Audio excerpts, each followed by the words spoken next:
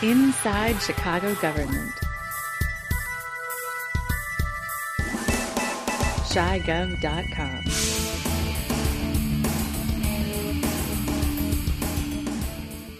Welcome to another in a series of interviews about and sounds of Chicago government. I'm Dave Glowetz. In this episode, you'll hear audio from April 2022's meeting of the full Chicago City Council. In our audio, aldermen spoke against Mayor Lori Lightfoot's proposed $12.5 million program to distribute tens of thousands of prepaid transit cards and prepaid gas station cards citywide. That's in the standard version you're about to hear. In the premium version of the episode, which you can get by subscribing at ChiGov.com, you can hear aldermen who spoke in favor of the mayor's proposed transit and gas giveaway. And you can hear the parliamentary drama that unfolded around the vote on the mayor's proposal. Also in the premium version, you can hear what happened to the latest attempt by 9th Ward Alderman Anthony Beal to pass an ordinance that would raise the speed at which speed limit cameras are triggered. Finally, in the premium version of the episode, you can hear part of a hearing by the City Council's Special Casino Committee that took place in May. In that hearing, downtown Alderman Brendan Riley pushed back against the mayoral proposal to build a temporary casino in his ward. All of that comes with analysis from me and from my colleague, Chicago Reader columnist Ben Joravsky. Here's the standard episode. We're going to talk about the most recent full City Council meeting that happened on April 27.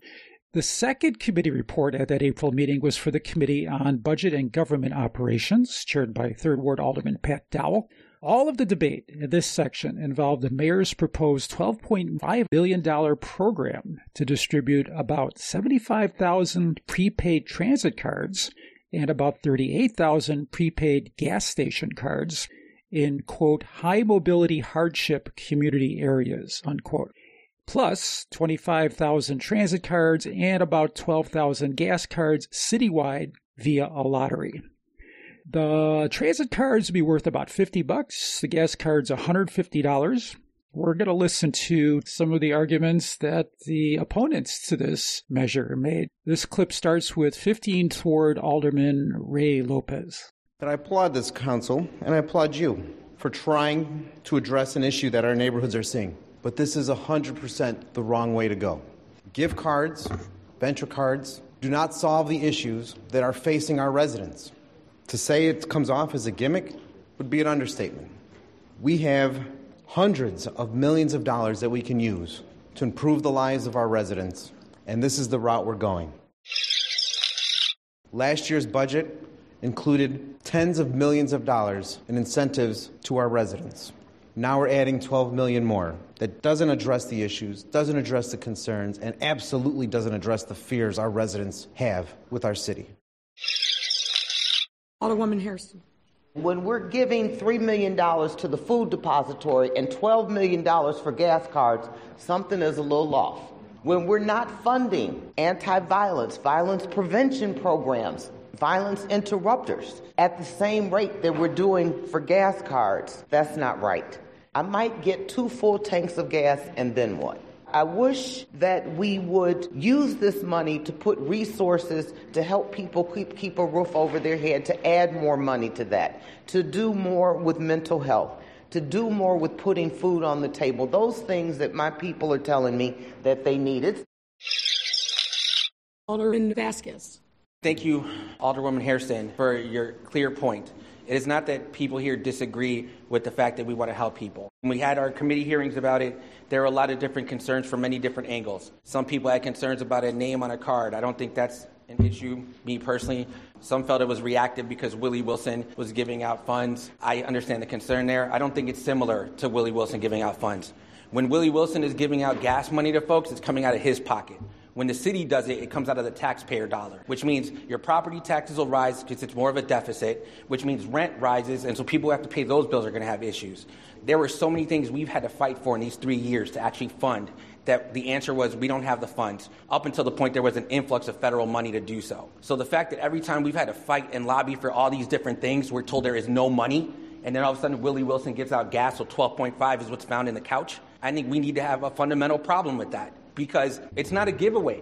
No one's getting a gift. The tax dollars that people are putting into a government that are given right back to literally be put up in smoke. When we talk about how much we value the environment, when we still don't have a Department of Environment, when we've had to fight to try to get ash tree inoculation and try to actually have a better environment, we don't have the funds to do that. But we can give out gas cards. Had there been a modest change on the tax dollars being given as a prepaid card that wasn't tied to gas, more easily I'd find my way to a yes. We had our communications out to neighbors in the 40th Ward to ask them what they thought of this initiative, just in case I was wrong in my gut.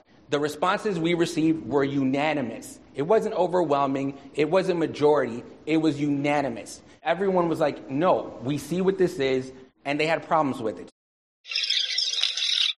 Alderman Riley. My issue is the gas giveaway. I don't think as a matter of public policy the City Council should be subsidizing fossil fuel. We just celebrated Earth Week, and Mayor, you have a bold agenda to help us get emissions under control. I think symbolically, it's a bad move for the city to be giving away free gas, knowing it's just going to burn up into the ether and be gone. If we're bound and determined to spend $12.5 million while we're just months away from our budget meetings, I would argue plow it all into CTA and target it towards safety. My colleague from the 28th Ward mentioned that this gas tax program sounds good to his constituents because they don't want to use the CTA. That's the problem. We need the CTA to be successful, and in order for it to do so, it has to be safe. Alderman Sposato. You know I'm against this. Everybody knows I'm against this. And this is by no way, no means anything personal against you. We said we want something more sustainable. This is going to poof, be gone in no time. Okay? And then people that think, oh, my community wants this, my community wants this. I know we hear equity a lot in this council. My calculations are equity would be 2% of these cards, or this help, 2% to every ward. What happens if your ward gets 1/10 of 1% and another ward gets 5%? How are you going to feel about that? We recently divested from fossil fuel companies. Now we want to encourage people to get gas. We need to strengthen our CTA. We need public safety. There's a lot of things this money could go better towards.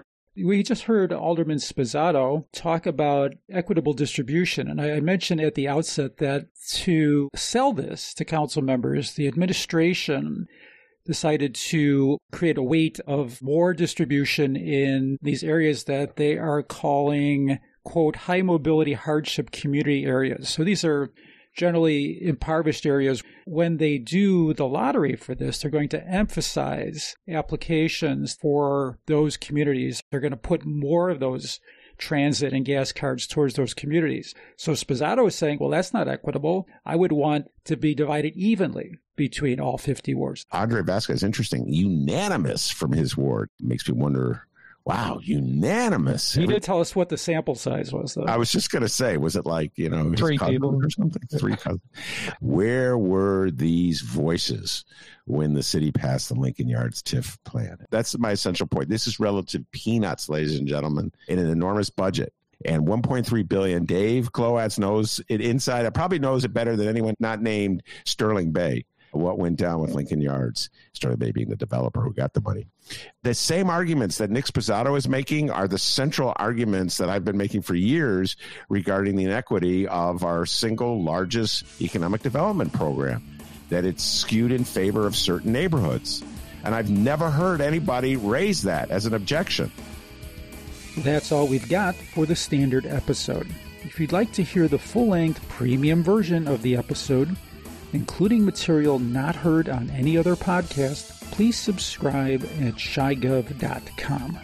Or if you're already a subscriber, log in at chigov.com, go to the Chicago menu, and choose City Council. As always, listeners, we welcome your comments, questions, and suggestions for future interviews. Using email, you can get those to us via comment at chigov.com. Using Facebook, go to facebook.com/InsideGov. And on Twitter, find us at CHIGOVT. I'm Dave Glowacz. Thanks for listening.